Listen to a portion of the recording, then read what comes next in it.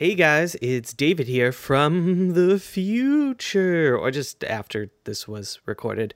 Just wanted to come in here and let you guys know that there is a different format that we're doing for this week's podcast, where we're going to be talking about the book and movie non-spoilers and then transition later into spoilers. So just wanted to give you a heads up before the new format and let us know what you guys think of it. But I hope you enjoy the show. Also, I hope this suffices for your quirky cold open.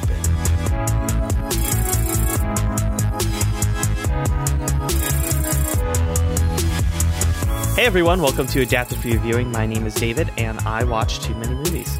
And my name is Amanda, and I read too many books. We are brother and sister, and this is our podcast for nerds, where we talk too much about movies and the books they're based on, and tell you which one is worth consuming.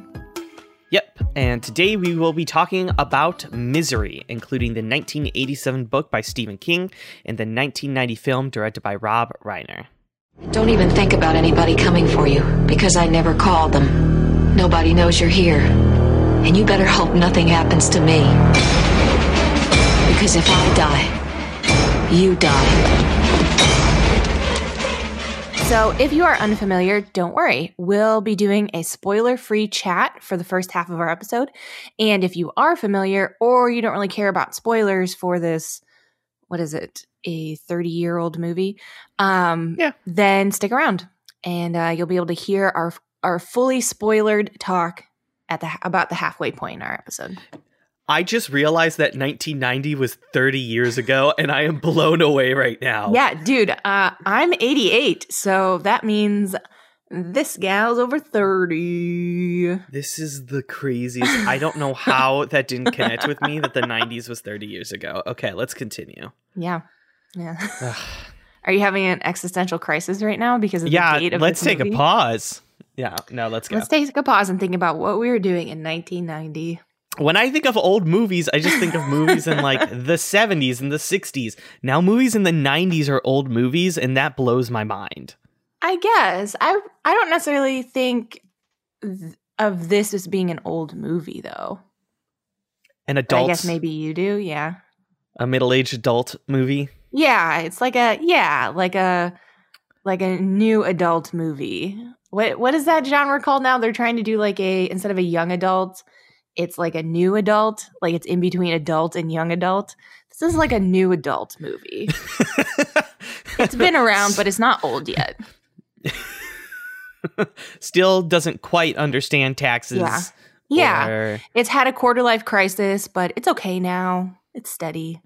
It finally has a mortgage movie. Yeah, exactly. Okay, all right, got it. So real quick, we're going to give you a brief summary on the story, just to catch you up, or if you are totally unfamiliar with Misery. So Misery is about a writer named Paul Sheldon. He is a popular author of a romantic book series, and he's seriously injured in a car accident in the middle of nowhere, and he wakes up in Annie Wilkes' cabin in the woods. She is his number one fan, and Paul quickly realizes there's something off about his nurse, and if he's going to survive or escape, he's going to have to figure out how to outsmart and overpower her. And it is spooky. I guess not spooky, but definitely a thriller. Definitely suspenseful. Definitely a thriller. Yeah. So, David, what was your first experience with Misery, the movie or the book? Well, I have always had an affinity to Stephen King. I just like his spooky nature. I just love it. But funny enough, because I tried to unlock the deep memories of David Weingart to try to understand what was my first memory of Misery. And my first memory of Misery, I think, and I have no confirmation on this, I just have to think in my mind, but I think it was The Simpsons who made a misery joke in an episode or an Itchy and Scratchy show. Yeah. And that is my first experience to Misery. That probably sounds about right. I wouldn't be shocked if that was my first interaction with it. It was, I was super young when this movie came out, but I knew the name Kathy Bates because of her role in this film. And so I vaguely knew what it was. I knew it was a serial killer thriller movie. I knew that it was about a writer trapped in a cabin, and that's about it. But I have not. This is, I think, the first full-fledged book I've read by Stephen King. Wait, seriously? Yeah, I've read some of his short stories, and I think I've read parts of his books. I don't think I've ever finished a book of his. So this is my very first step into Stephen King. That is crazy. I thought it was like required that most people who read books read a Stephen King book. No, horror is definitely not my genre at all. I actually read Joe Hill's recent book, the Nosferatu book, that's Stephen King's son. Is that right? Yeah. Yeah. And it was all of the spooky and the horror, and it was a good book, but it was not a book that I would like if I fully knew the experience of the book before I read it, I don't think I would have read it. Like, that's the fun. That's the whole point. Yeah. I don't know. Like Misery, and we'll get into it. Misery felt different for me. Thrillers always kind of catch me a little bit better than a horror will, just because the tension between what's going to happen or what I don't want to have happen is more exciting than some of the gore and grossness that comes with horror. It's not all gore and gross. I mean, to be honest, a lot of Stephen King's best books are kind of a mix of the two. Yeah. Where, some of the gore and grossness is just meant to be like this visceral slap in the face for you to look at the book and be like, blah, blah. Yeah. Which this book definitely has in it. This book definitely has. Yeah. But then is interspersed with those like thriller plot elements to kind of keep you hooked in. Yeah. But anyway, we're already talking about it. So Amanda, give me some book facts. Yeah, I thought the book facts for this was super interesting.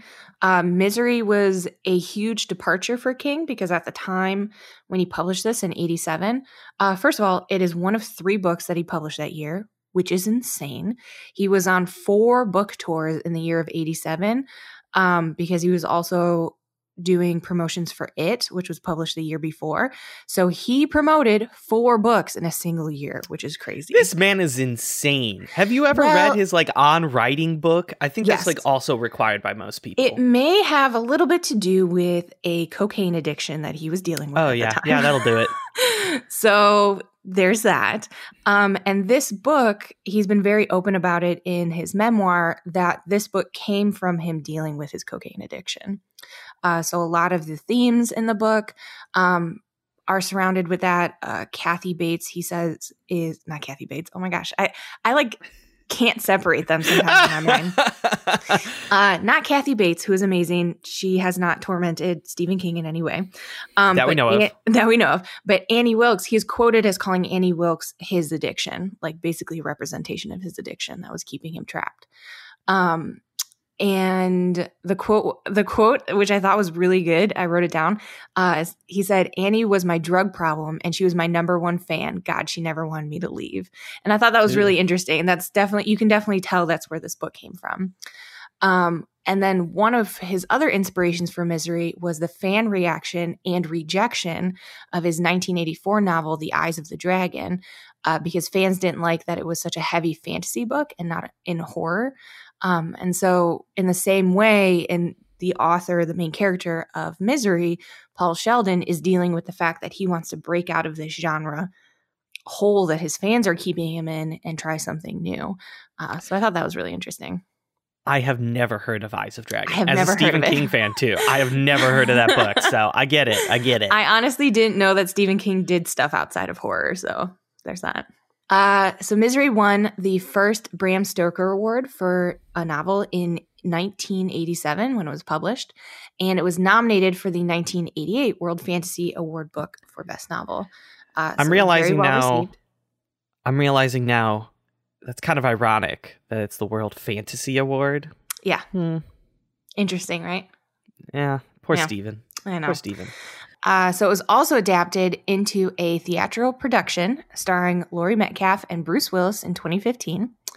And then on television, it was The story of Annie Wilkes is used in the second season of Castle Rock, which is a show that goes through kind of the Stephen King books in its universe. And so Annie Wilkes in that is played by Lizzie Kaplan, who I love and is tempting me to watch the show now. Yeah, you sent me that trailer, and boy, she looks terrifying. She looks terrifying. It's the only time I've wanted to watch Castle Rock. She is really channeling Kathy Bates in a real way, and I'm very impressed. I am very about it. So that might be something we visit in the future. Yeah. Do you got some movie facts for us? Yeah, let's go over some movie facts. So speaking of Mr. Bruce Willis, he is one of every single male actor in all of Hollywood that was asked to play Paul Sheldon for this movie. And okay, like, would you like to hear the list? Yeah, go for it. So here are the type of what-if people that could have had this role. It is Robert De Niro, Michael Douglas, Harrison Ford, Morgan Freeman, Mel Gibson, Gene Hackman, Dustin Hoffman, William Hurt. And in parentheses, it says twice, so apparently they really wanted William Hurt. Yeah. Kevin Kline, Al Pacino, Robert Redford, Denzel Washington, and Bruce Willis. Yeah. Okay? That's insane. Of that list, who would you have really wanted to play Paul? I think it's the one who got the stage play. I would have loved to see Bruce Willis. I think he plays like, I look at some performances that he's had where he doesn't have to be a tough guy, and I think he would have actually played this role perfectly. I don't know, because I may be persuaded a little bit because the reviews of the theatrical production were very negative on Bruce. Ooh, didn't look those up. Yeah. I would actually really have loved it if, from that list, I feel like, to be honest, Mel Gibson would have been really interesting in that role. Or I would have really wanted Morgan Freeman. I feel like Morgan Freeman would have killed it. I think Morgan Freeman, my second pick is actually Robert De Niro. I think he would have killed that too. Yeah. I think so too. And I mean, we'll talk about this when we talk about Paul and his performance in the movie specifically. Paul's character needs to be both like believably tough and absolutely pitiful at the same time. Yes. And so it requires like a huge range that I am not quite sure we got in the movie. But again, we could talk about that in our spoiler section. Yeah, and I think this role was really toxic for a lot of actors because they saw the star of the show as Annie Wilkes. So almost nobody wanted to touch this. And nobody really enjoyed the screenplay for this. So a lot of people kind of stayed away from the role. Well, I think, too, before that, Rob Reiner had only done, like, comedies. This was his first, like, horror movie, wasn't it? Yep. Rob Reiner, this is his first horror movie. He studied a lot of Hitchcock films to try to get into the brain. People even said on set, he was like, what would Hitchcock do?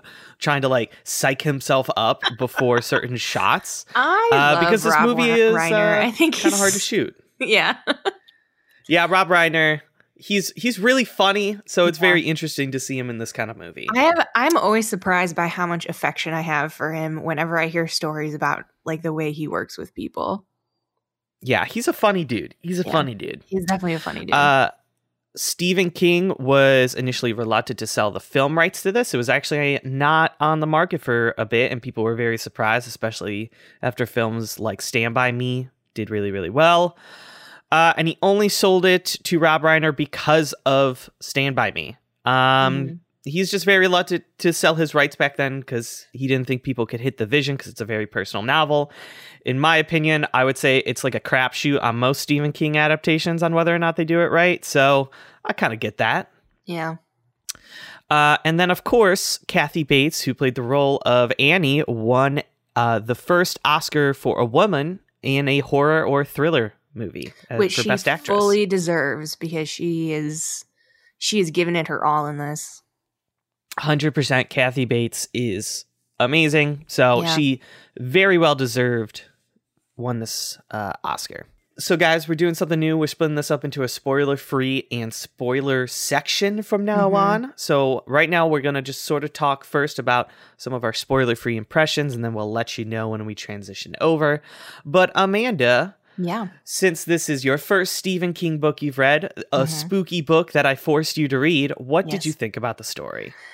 I was surprised that I was fully ready to curse you halfway through this book. Yes. And curse the fact that I had forced you to read Little Women. And like your experience with Little Women, I grew to love this book. It is very, very good. It is very well crafted. The thriller aspect of it, everything is tense. Like Paul attempts to escape Annie's cabin multiple times. And based on where I was in the book, I was like, oh, Paul, you ain't getting out of here anytime soon. We are only like 40% of the way into this thing. There's no way. Same thing.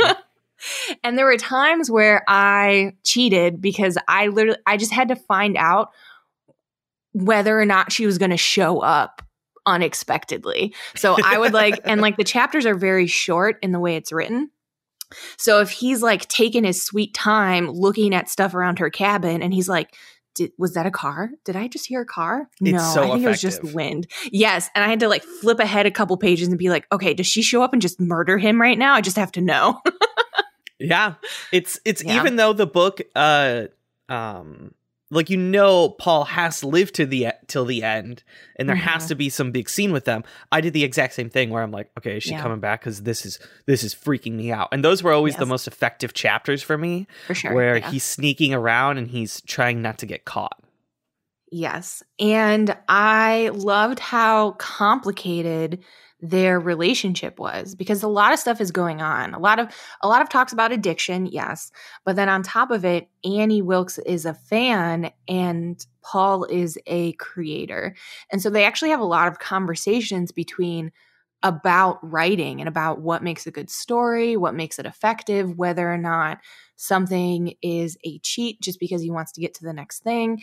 And I thought that was super, super interesting that not only is it this strange, manipulative prisoner relationship that they have, but they're also at the same time having a conversation about fandom, which is a topic very relevant to today. I mean, we did do like a 3-hour recording of a Star Wars movie, so I think so. Yes, a little bit.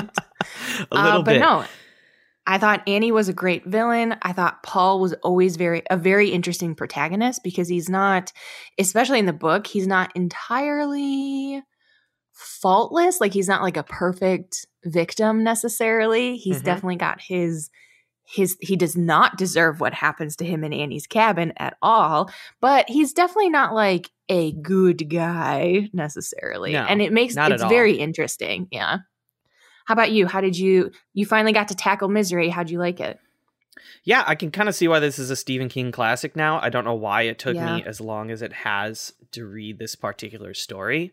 For me, like, my most surprised part about this book was really its themes about dependencies and addictions. Because I think, yes, it's about fan theory, but especially understanding where Stephen King was when he wrote this book. It's really, whether it's like drugs or media, it just feels like this story is taking an in-depth look of what you turn into when you have that sort of addiction, whether that's Annie with the Misery story or it's Paul Sheldon with these drugs that he gets addicted to, is just really engaging. Well, on top of that, because he does get addicted to the drugs that Annie gives him to get over his car accident. But then he also hints that beforehand, he was kind of an alcoholic. Like, he talks quite a bit about his dependency on drinking and being hungover a ton and blacking out and not remembering some things. And then there's a whole discussion about writing being an addiction as well. So he talks about kind of going through withdrawal whenever he finishes something. He talks about the need to keep writing in order to get the story done. The allure of like what's next in his story. And so he talks a lot about, like, there's tons of references to addiction throughout the entire thing. And I think it's just sort of a page or from life to page sort of experience, because I think Stephen King was kind of pulling from his own experiences there. We're already kind of discussing some themes of the book, so let's kind of talk about the book rendition of the story. What did you enjoy particularly about the book? I loved Annie Wilkes. She is such a good villain. Yeah. She is terrifying. She's manipulative. She's so smart. And in the beginning, you assume she's pretty much off her rocker. And then, I don't think this is a huge spoiler, you find out that she is a serial killer, essentially. And it is every single reveal of learning more about who Annie is and her moods and her history is super scary. I think she's one of the most effective and interesting and complex villains I have ever read about. Yeah, and what hit me is how like weirdly relatable she is. Yes. Like I didn't maybe that's just because she had like sort of this split personality between anger and like this weird kindness to her, but it made the relationship between her and Paul have this either like sibling or like motherly relationship that, I mean, towards the end of the novel, even he starts to depend on a little bit. So she is such a complicated character because she's unpredictable, she's unstable, she's really, really smart, and you just never know how you feel about her, even towards the end. It's just really complicated. Yeah, part of you wants to see, because Annie is very interesting. She has moments where she's kind, where she's trying very hard to like keep herself under control. And I wouldn't say she's likable necessarily, because you're always suspicious of her kindness, but it's hard not to wonder if she would have gotten on the right kind of medication and gotten the help she needed pretty early on, if she would have been a completely different person with a completely different history and would have been able to settle down and not murder a lot of people. And not murder a bunch of people. And I think the horror elements of this book, it doesn't have a ton of like gore necessarily or big killings or any of that. The book, I mean, for you compared to maybe other Stephen King type horror books, this is definitely on the lower end, but I think the ones that they do have are so visceral. And there's like one particular one that kind of hit me very early on in the novel that I just could not get out of my head, and I started gagging. And even when I think about it now, I gag a little bit. So there's a good mix between there's a good mix between stuff that's gross, murder-wise and like horror-wise, and then stuff that's like body horror, where like things are happening to Paul's body that are just gross in that way. Does that make sense? Yeah. Like there's two types of horror at play, and I think King has quite a bit of restraint in both of them, which make it very effective. Agreed. Yeah. So how did you like the movie? Did you read the book first or did you watch the movie first? I am now, for the end of time, going to read the book and then watch the movie, because if I find out I hate the story after watching the movie, it makes the book so much worse. That's fair. I have been doing that, so I've been reading the book first, and I find it a little bit easier to notice the differences between the two when I do that. Exactly. But I will say this was, while reading the book, I wanted to actually stop and just like watch the movie, almost like to just be like, okay, what happens at the end? It was one of those types of books, which is why the movie I was a little bit disappointed by. I think it is very much a product of its time. I think, of course, the biggest plus for this movie and what most people remember it and what kind of carries it, in my opinion, is Kathy Bates' performance. She's so good. Yeah, there is a part pretty early on in the book where I think they do a pretty good job at actually like not showing that anything's like creepy about her. Like you have small suspicions, but she doesn't seem outright sadistic very early on. Yeah. And there's this turn very early on in the movie where she just kind of explodes, and Kathy Bates like absolutely crushes it. Like she fills in some of the blanks that Stephen King left for her, and I absolutely love it. She very well deservedly got this Oscar. Yeah, she's giving so much in every scene that she's in. And I knew what Kathy Bates looked like. I knew what she looked like in this movie because I've seen like stills from it. And so when I was reading the book, I was imagining her as Annie Wilkes the whole time. Yeah, it's really hard to get her out of your head once you see Kathy Bates' performances. I, like you, I was a little bit disappointed by the movie just because it's not nearly as tense or scary as the book. And I know that a lot of people, like, this is a well-loved movie and well-regarded movie. And I could see why. There are some really great scenes in it. But in the movie, Paul is a little bit smarter and healthier. So it's a little bit more believable when he goes toe-to-toe with Annie. In the book, he's not. He's basically wasting away. And so the ending is very tense because you really don't know how it's going to come about. Where in the movie, I kind of never doubted that, James Caan was going to be all right. Yeah, they make like fundamental changes to Paul Sheldon's character, which I sort of get why some people might have been turned off by the screenplay of this movie. But I also think, and maybe this is sort of a larger problem with this story in general, it is really hard to shoot a movie that mostly takes place in one room.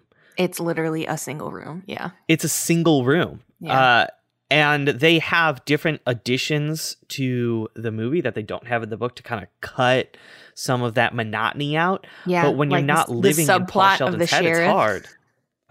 There's a whole subplot to this nice mustached sheriff. Yeah, that seems like a completely different movie to me. It does, I swear. But I did get like the very few genuine chuckles in this movie came from the sheriff and his wife, who's also his deputy. So yeah, we'll get into those. We'll talk more in the spoiler section, some of that, but I wasn't buying any of the sheriff scenes, I'll be honest. Yeah, I don't blame you.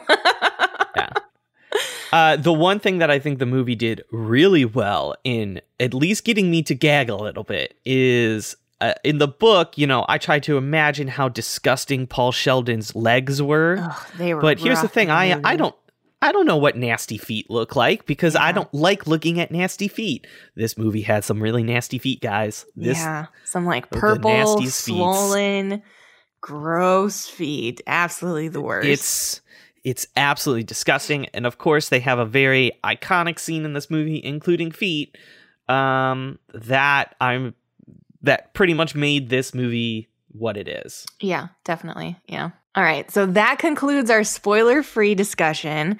So David, would you recommend that people read this book? 100%. I think this is possibly Stephen King's best book. I think so. I'm really trying to think of like one I prefer more than this, but I think in terms of like character and themes, I think this might be his strongest book. Great. I don't have to read any more Stephen King now. No, we will definitely. He is a plethora of content for this podcast. That's very true. There have been quite a few adaptations. I would agree. I think anybody who likes thriller, this should definitely be on their list. This is such a successful thriller. I sped through this book and I was so scared every time I turned a page, but in like a fun way, not in like a gross Pet Sematary way. Yeah. So Amanda, would you recommend watching this movie? I think so. I think if you're doing it like we did to compare it directly to the book, I think it's going to be hard not to be disappointed. Just because I almost did it again. Annie Wilkes is such a rich character, and she does not quite translate to the screen as well. I think she would need probably like a mini series to do her justice. But Kathy Bates does a great job still in her performance. I think it would be a very fun movie to watch with a group of friends who want to hang out and be a little bit scared for the night. I would say for people who enjoy horror, maybe don't enjoy like gory horror or... Yeah, this is definitely not a gory horror movie. This is not gory horror movie, but for me, I mean, one thing I didn't mention when talking about the movie is this movie is only like 100 minutes long. This movie speeds by. Yeah. And I would say, unless you're like a fervent Stephen King fan, or if you just want like light little spooks, watch this movie. But I really don't think this movie has aged very well. I think it's okay. I think that Kathy Bates' performance is the only reason to watch this movie. Yeah. And if you want anything out of this movie, I would say wait until they probably redo this movie again. They will probably definitely redo it, yeah. They will 100% redo this. So our recommendation is movie, maybe, book, an absolute must. Absolutely, yes. Yeah. Why have you not? I can't believe this is your only Stephen King book. I am just... We will be doing more. I can promise you that. Great. Okay, great. And the next one will be extra spooky. Ugh. Well, I hope that you look forward to reading such long, old books in return. No. All right, let's get to our spoiler section. Okay. There is nothing to worry about. You're gonna be just fine. I'm your #1 fan. Let's talk spoilers. I'm sorry. Get your energy up, dude. I'm just laughing. You fall asleep. I'm just okay. The audience doesn't see you just turn into like a cheerleader there, and it was so I'm trying to get funny. Pumped. Time to get PUMPED. Did you just forget how to spell pumped halfway through your chants? I believe. My favorite part of that. Spell chant a lot of things. My favorite part of that is that you did that to make fun of me, and like David does, he instead made fun of himself in the best way he could. Let's stop talking about being hoisted on our own petards here. All right, get hoisted, dude. No.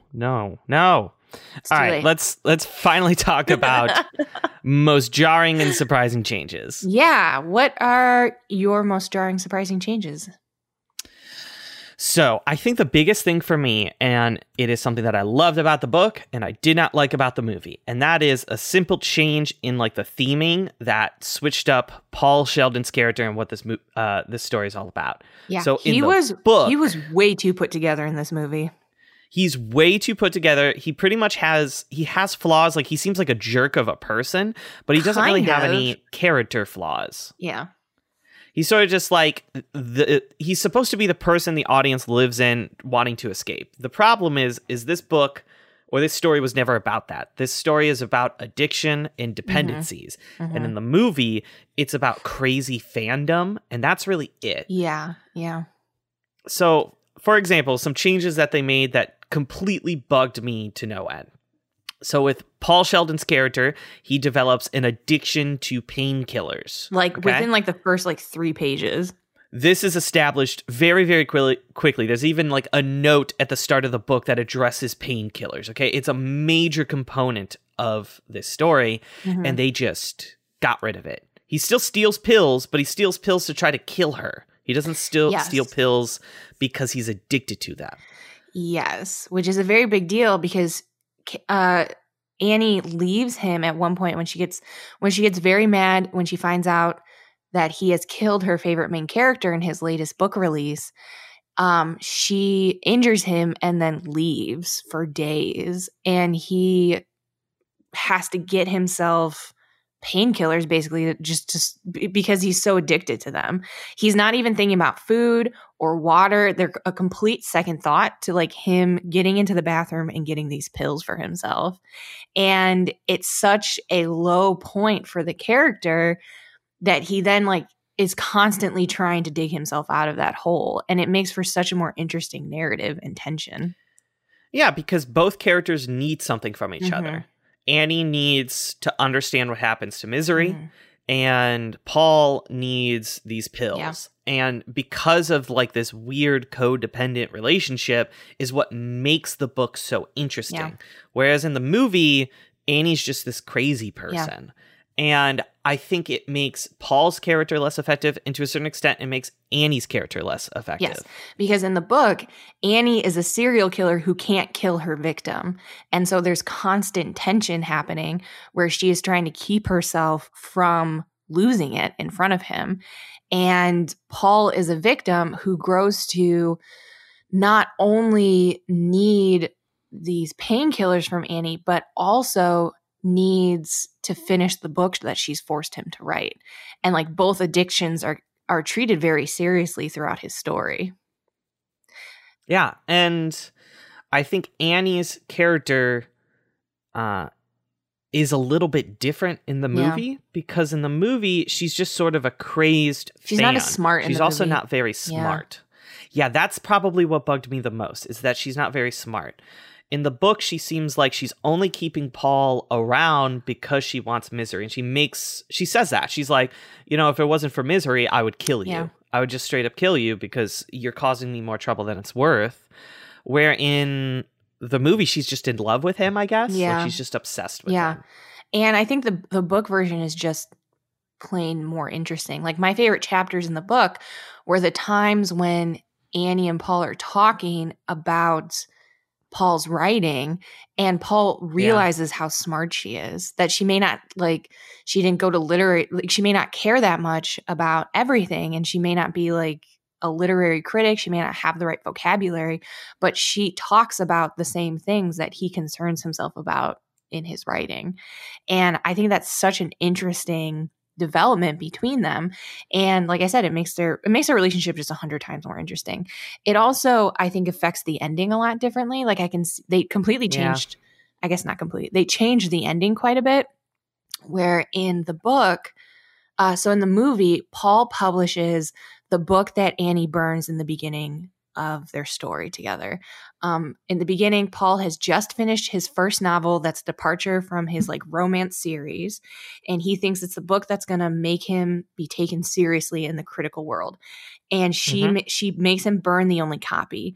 And then after he escapes, he rewrites it before it was untitled, and now it's titled. And he makes a comment that this book was written just for him, and it's been critically received really well, and that's the end of the story. And there's a hint that Annie Wilkes is still with him always. In the book, though, he actually rescues the manuscript. He doesn't burn the Misery manuscript that Annie has made him write in the cabin. Yeah. He burns other papers, but he rescues that manuscript and publishes it, and it is the best thing he has ever written. And he struggles with that so much because, and I think it's such an interesting choice of King's, that even though he's gone through this horrible experience, this terrible ordeal with addiction and torture and everything, and it has produced the best thing he has ever written. And now that has to be something that's part of who he is forever, essentially. And that's so poignant in both how King has written this book. It makes such good commentary on writing and the creation of art, because even though this is the worst experience he's ever had, it creates one of the best pieces of writing he's ever made, both for Paul and for Stephen King. I think this is the best book he's written. And what does that say about all the things he's gone through with his cocaine and alcohol addiction? It's very... There's a lot of parallels that I find interesting between the Paul Sheldon character and Stephen King, because I think they're pretty much the same person. Yeah, 100%. Every time I was reading about Paul, I was just imagining him as Stephen King. Yeah. But I also think it has a lot of interesting commentary on fandom, because this came out before the internet was used to critically discuss films and books and TV shows on a wide platform. And now that we are dealing with not just fandom discussions, but toxic fandom, Annie Wilkes is the perfect toxic fan. And that's what makes them so interesting, is because she's not always wrong. It's just that she's such an extreme person. And so a lot of her criticism is right, but the things that she's doing around it is crazy. Yeah. One of my favorite parts of the book seemed to do nothing in terms of like the tension between the two characters. It's just Annie going to him and being like, hey, the way you brought this character back feels cheap. Yes. And him writing a way around that was interesting. Yes.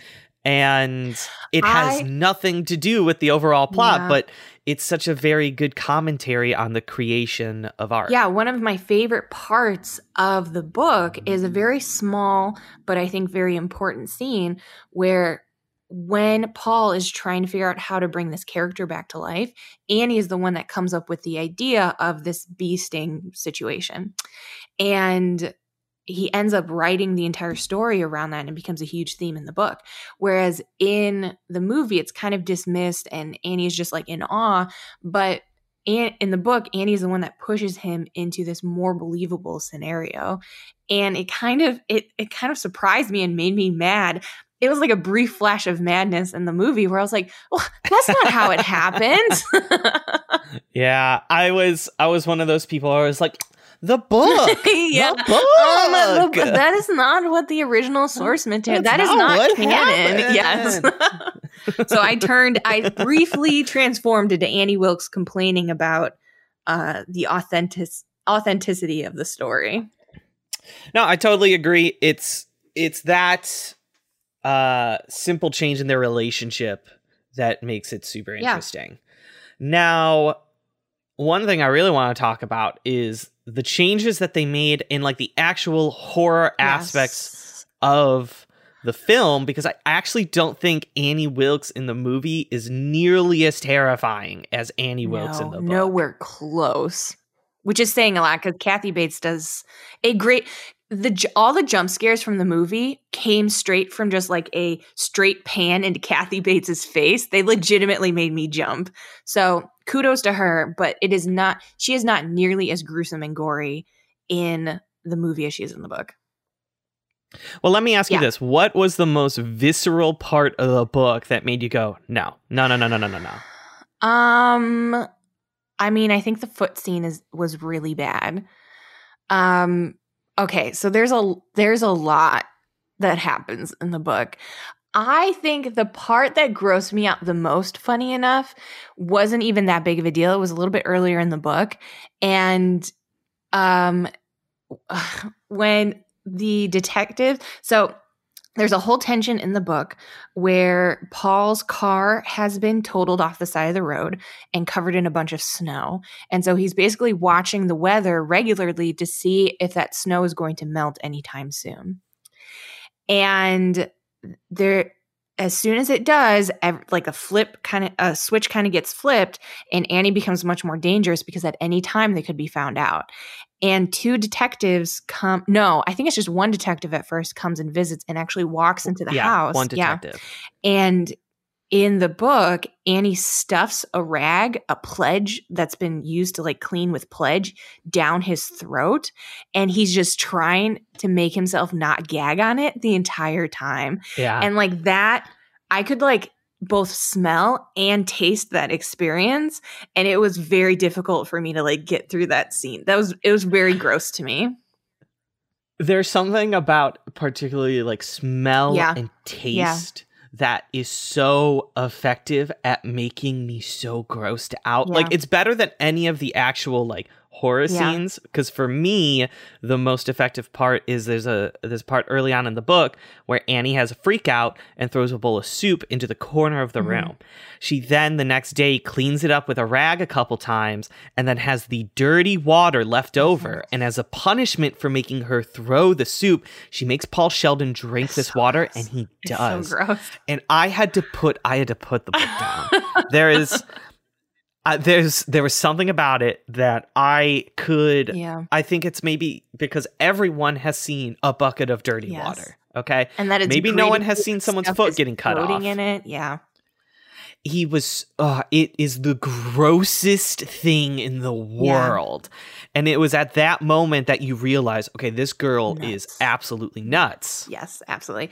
Well, that wasn't so there was that. And those moments, like there's a moment in like the basement with rats that made me super nervous too.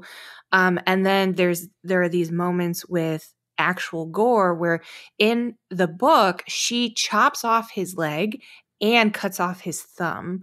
And he's basically lost so much blood by the end of the book, he doesn't think that he's going to survive. There's this great parallel where the typewriter he's using is losing keys one by one, and they're like important ones that you need to write. Yeah. And he equates it with him basically fading away and dying. Like he is on death's door when he finally gets rescued at the end. But then the moments that really devastated me weren't those like physical moments. It was actually the scene where the cops show up and walk. There's two detectives that show up to Annie's house and walk through her house. And Paul is not gagged. He is not drugged. And he says nothing the whole time. Nothing. And it was such a devastating scene because it feels like he has decided to die and to die with Annie. And it's so horrible. It was just so crushing.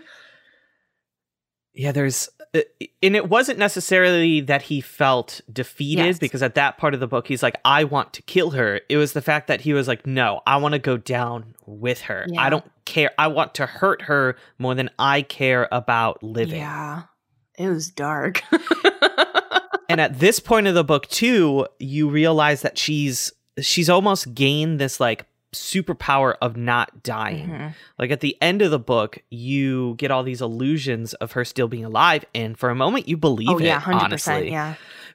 Because they show how she just won't die. There's a scene in the book that honestly I was shocked that they didn't have in the movie, because I thought it was way more effective in terms of like horror than any of the other scenes, where a cop shows up, Paul Sheldon yells out for help and throws something out the window, and Annie Wilkes comes up behind him, stabs him with a stake, just straight through his chest, and then runs over him with a lawnmower. Yeah, that was rough. And it was just like that kid. Was rough. And it was at this moment where Paul feels defeated, like, I am only going to hurt more people because she won't die and she will only have more blood on her hands. You are so interested by Annie Wilkes throughout this book that I found myself being like, is she gonna win in the end? Like I would not have been surprised if she would have won in the end. Neither would have I. Like it's all that to say is that the book is so much more effective at Annie Wilkes' character, at her relationship with Paul, the interplay between them, and like how she is crafted as a villain. I mean, she might be one of my favorite villains ever because she is so complicated, and I could think about her actions and why she did things forever. Yeah, the scene in the book where Paul is going through her memory lane scrapbook is so scary because you realize just how dangerous she is and how much she's actually gotten away with throughout her life, where she started murdering when she was very young and has kept murdering and gotten away with it because she has saved the obituaries of every person that she's killed, and it's so scary. And then at the very end is an article about Paul, and he freaks out because, which I don't know why he's surprised, but yeah, it was very scary. It was very effective. Gosh, we could talk about all the reasons why Annie is creepy for another hour and a half. She's so great, I think. So would you change the story in any way now that we've talked about how great it is?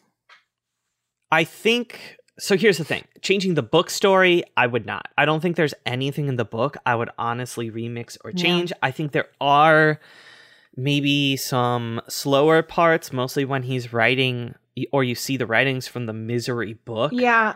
I think those can be a little bit boring, but there isn't any major changes that I would make. I can see why King included them. The like excerpts that he was writing for the Misery books, especially like the first two intros you get. I don't know that we needed all of the excerpts throughout the book. There's a bunch of times where I saw that it's like a different font in the book, so I skipped them and then went back and reread them later because I wanted to know how the scene ended. But they were okay. Yeah. So let's talk a little bit about nitpicks. Yeah. Amanda, what are your nitpicks? Okay. So I separated them out because I feel like the book and movie story are very different. My book nitpick was how weird the Misery Return excerpts were. They had like, and this is probably a product of the times, but there is a African character who is not portrayed very sensitively, and it made me wish that those parts were just gone. I really hope we kind of get past like doing something maybe I just don't like is sort of like accent or like dialect. Yes. Writing. It seemed lazy. It always sounds racist. Whenever I read it, I'm like, this sounds racist. And it's very unnecessary. Like I'm like, this is just making it harder to read. Yes. This is just bad. I just hope we get rid of it in general. Yeah. I think there's better ways of portraying accents. It just always sounds bad. Yes, it always sounds bad, strangely racist. And I feel like it made me suspicious that King had this idea for this ridiculous story and it was so far out of what he was used to writing. He was like, I'm just going to stuff it into this other book and I'll get away with it. And it was fine. Well, I think one of the things while like reading the book, I realized is like, I would not like Paul Sheldon as a writer. No. Like, I think the Misery books are something I would never read. And then, oh my gosh, I got to find the book. Okay, maybe I could find this quote real quick. But he has a book he's writing in the book called Fast Cars. It's supposed to be his critically acclaimed terrible book. Title. And oh my gosh, maybe I could find it real quick. But he talks about the opening line of Fast Cars, and I started laughing because it's horrible. It is I'm not gonna look through this book, but it's so bad. And I'm like, this book sucks. Yeah, it's about like some kid in the slums who steals cars. So that's cool. The quote is something like, I'm slow to change, but I'm quick on the cars. It's terrible. It's really bad. Yeah. It's horrible. It's so bad. So that's my book nitpick. My movie nitpick is quite a bit funnier. It's all about the sheriff and his deputy wife. So there's this. How have I not talked about the sheriff yet? The sheriff is the most buck wild character. He is a very Rob Reiner insertion. Movie. Yes, yeah, he's definitely in a different movie. So it's like this goofy handlebar mustache, old sheriff, like the oldest of olds. And he is pretty good at his job. So he notices the car crash. He's doing helicopter drive-bys to try and find this missing author. There's this hilarious scene where he runs into Annie Wilkes outside the sheriff's office. And he's like, And then he has read all of the Misery books and he wrote down a quote. He repeated it like 8 times so the audience knew it was important. He grabs a note card with that quote on it and then he goes to the library to start doing research on Annie Wilkes.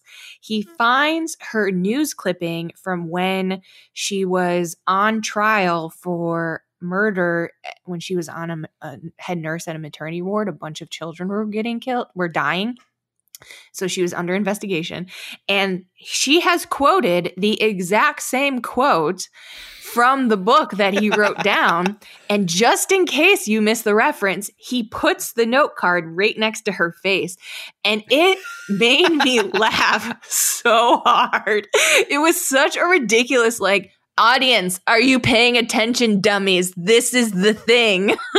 And not only is it a ridiculous leap in logic for this man to randomly be suspicious of Annie Wilkes, but then to somehow in like the 20 books that Paul is shown to have written in this movie, that one quote he would happen to write down and Annie Wilkes would happen to have said during her trial. Isn't that wild?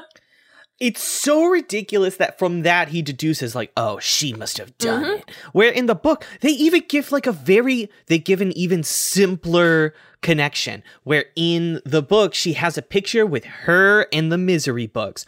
Why did the movie have to add this stupid quote? It's like much easier for someone to be like, huh, interesting. She has the Misery books. I think I think it's just because they wanted the stupid sheriff to have some wild plan where he like he is in just a completely different movie. It also drives me nuts that he walks through her entire house except for the basement, which is like an entire floor and like the one place you would keep a body if you were keeping a body somewhere. Okay, actually, no. My least favorite part about that scene is there's a part where like they look at each other because she's gonna go make him hot cocoa and he wants to sneak around, and she goes into the kitchen and then he very sneakily like tries to go up the stairs, but he isn't like being very sneaky about it. He literally runs up the stairs and it's like bah, bah, bah, bah, bah, bah. Like he has the loud, and it's like and an old very house. clearly going upstairs. I'm like, you are not sneaky, not my dude. You should have taken your shoes off at the very least. So my overall nitpick, I know that we usually only do like one or two of these. My overall nitpick of this story that I loved is it is wild to me that so many people knew who this author was. It's almost like Stephen King patting himself on his own back, being like, everyone knows who I am. Everyone familiar with Stephen King. Yes, everyone is familiar with Stephen King. Nobody is familiar with like a romance series writer. Yeah. I mean, this was written in like a different time where there was not Netflix. So maybe that was a big thing. I don't think so, dude. I don't think so. Yeah. I think maybe, but like a lot of people are like, Paul Sheldon. Oh, Paul Sheldon, the guy who wrote all those books. Like that happens way too many times to be believable. Well, I think it was supposed to be a parallel. I mean, the modern day parallel is Twilight, I think. Okay. But to be fair, I have already forgotten the author of Twilight. I know so Stephanie maybe Meyer's not. name, so That's that it. helps. That's it. And I guess if she was kidnapped, everybody would know about it. Well, nowadays. My nitpick kind of spawns from your nitpick, and that is who the heck knows the face of authors? Yeah. Okay? Nobody. Like, I know the face of Stephen King and Joe Hill, and I think that's literally it, and that's just because I have consumed so much of their media. I know J.K. Rowling and George R.R. Martin's face, and that's probably okay, that's fair. That too, yeah. And they're like millionaires, so... Who the heck goes to the back of the book and looks at the little picture of the author and is able to put two and two together? No. Nobody. So it's completely wild to me that everyone is like, oh, that's Paul Sheldon. It's like, no one knows you, dude. So I have a small fan theory. Yeah, I saw this fan theory. Let me hear your justification for this fan theory. Okay, I have very little ground to stand on for this fan theory. Okay. But my first reaction to when I did not do any like homework on the movie. I usually just dive straight into the movie and then look stuff up as I'm watching it. My very first reaction to seeing who was playing Paul Sheldon was, oh, hey, it's the dad from Elf. Yeah, and James Cain. I kid you not, he is playing the exact same character in literally the exact same character. Beat for beat, he is the exact same character, and those movies are like 20 years apart, which is wild to me. He also, good for him, aged very well. He looks almost exactly the same as he did in this movie. I mean, if that age is old, yes. I don't think that's he hasn't aged at all. Well, he looked old in 1990. He still looked old in 2010 when Elf came out or whatever. What a compliment. Yeah. You've always looked old. So my fan theory is that they are essentially the same. Walter Hobbs from Elf is the grown-up version of Paul Sheldon. It is his new identity after he escaped Annie Wilkes, but cannot escape the nightmares of Annie Wilkes, that he can no longer write again, and he has dedicated himself to ripping off nuns in the publishing industry instead. And then he just loses it at one point of his life and breaks down and has this ridiculous hallucination about a son who is Will Ferrell in tights, fully grown, 40 years old, who shows up on his doorstep and says that he is his dad so that he can end his life in a fantastical way and fully escape. Wait a second. Are you trying to say the movie of Elf is just an illusion 100% yes. Of Paul Sheldon's Broken Absolutely, Mind? Yes. Okay. You are changing 2 movies now. Like a movie and a half, I would say. Like a movie and a half. I see no fault in it. You are fully on board. Well, at the end of the movie, he keeps seeing Kathy Bates come back and want to chop him up. So it is only the beginning of his hallucinations. Maybe he saw Will Ferrell in anything and thought, you know what? That's my son. Maybe he saw Anchorman and was like, you know what? That man is my son. That's my son. Yep. Anything to get Kathy Bates out of his head. Yeah, these are the only 2 movies that I've seen James Caan in, I think. So it's going to be very hard to see him as anything else but Paul Sheldon and then the hallucinating Paul Sheldon from Elf for the rest of my life. Any other last minute thoughts you want to throw in? Paul Sheldon, 1 thumb up. James Caan, medium thumb. Annie Wilkes, all the thumbs. Kathy Bates, all the thumbs. All the thumbs, guys. You heard it. All the thumbs. Yes. Not 2. She has more. She has so many more. Probably. So that will wrap us up for today. Thank you so much for listening. Please subscribe so you can get automatically updated when new episodes come out wherever you get your podcasts. We are still pretty new. We just put out, this will be our 11th episode, not counting bonus episodes. So if you enjoy anything we talked about in the last hour or so, please leave us a review and tell your friends. And if you leave us a review on iTunes, Amanda makes me read the reviews in whatever the heck she wants to do this week to torture her little brother. So Amanda, what am I doing this week? Yeah, so my original thought was in tribute to our favorite part of the movie, would have been Old Country Bumpkin Sheriff. But because I've made you do some old people quite a few times in a row, we're going to switch it up and do a tribute to Kathy Bates herself. And I would like you to do it as Annie Wilkes. Okay, I got Annie this. Annie Wilkes on the verge of just losing it. Oh my gosh, you're adding more. Oh my gosh. Isn't that how she always is? I am not an Oscar-nominated actress. Do your best, dude. Do your best. Okay. So this review is from Dimage94. Thanks, Dimage. Okay. What's the thing she says? Cock-a-doodie? Yeah. Okay. Honest feedback and fun opinions. Love listening to these guys. It's fun to hear the book's perspective as I don't read. Can't wait for the next episode. Cock-a-doodie. I don't know. Is that good? You were slowly morphing into like very old lady. That's pretty good. It's rough. Passable for David Wingert. So I do not have the type of range Kathy Bates has. Guys. I have one. So everybody take note. If you leave us a review, make sure you make it very long and filled with as many strange words to make David pronounce as possible. Just for our general enjoyment. So, yes. And if you could, as well as writing a review, tell a friend, because nice. That's kind of just how podcasts work. We don't really advertise. Nope. We don't really do any of that. We just sort of put things out and hope people listen. In our limited free time. Yes. Yes, our limited free time surrounded by pillows and blanket forts to try to make it sound okay. You can find us on Instagram, Twitter, and Facebook. We are at AdaptedPod on all those platforms. You can also send us suggestions on what we're going to talk about next by shooting us an email at stuff@adaptedpod.com. We are actually going to do one that was suggested for us by The Real Doofs, which is another movie podcast where a couple of doofs try to guess the plot of a movie that they've never seen before their friend who has already seen it, which is a fantastic premise for a podcast. They are our friends on Instagram, and we have a lot of fun going back and forth. So shout out to you guys. We are doing your movie suggestion, book movie suggestion, and we are going to do Jaws, which I am extremely excited for. I love Jaws. Another Spielberg classic. Another Spielberg classic. One that's also kind of a thriller, so that'll be fun to do. So tune in next time to hear how we rate that adaptation.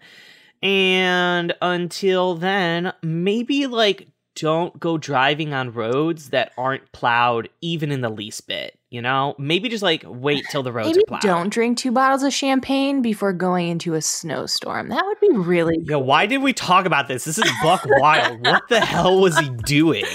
until then, keep your cockadoodly mouth shut. Nice. Yeah, nice insult to our audience. Shut up, fans. I'm just kidding. Keep your mouths open. Keep your mouth shut. Don't tell your friends about us. Oh, Mando, we have no fans. Oh, bummer.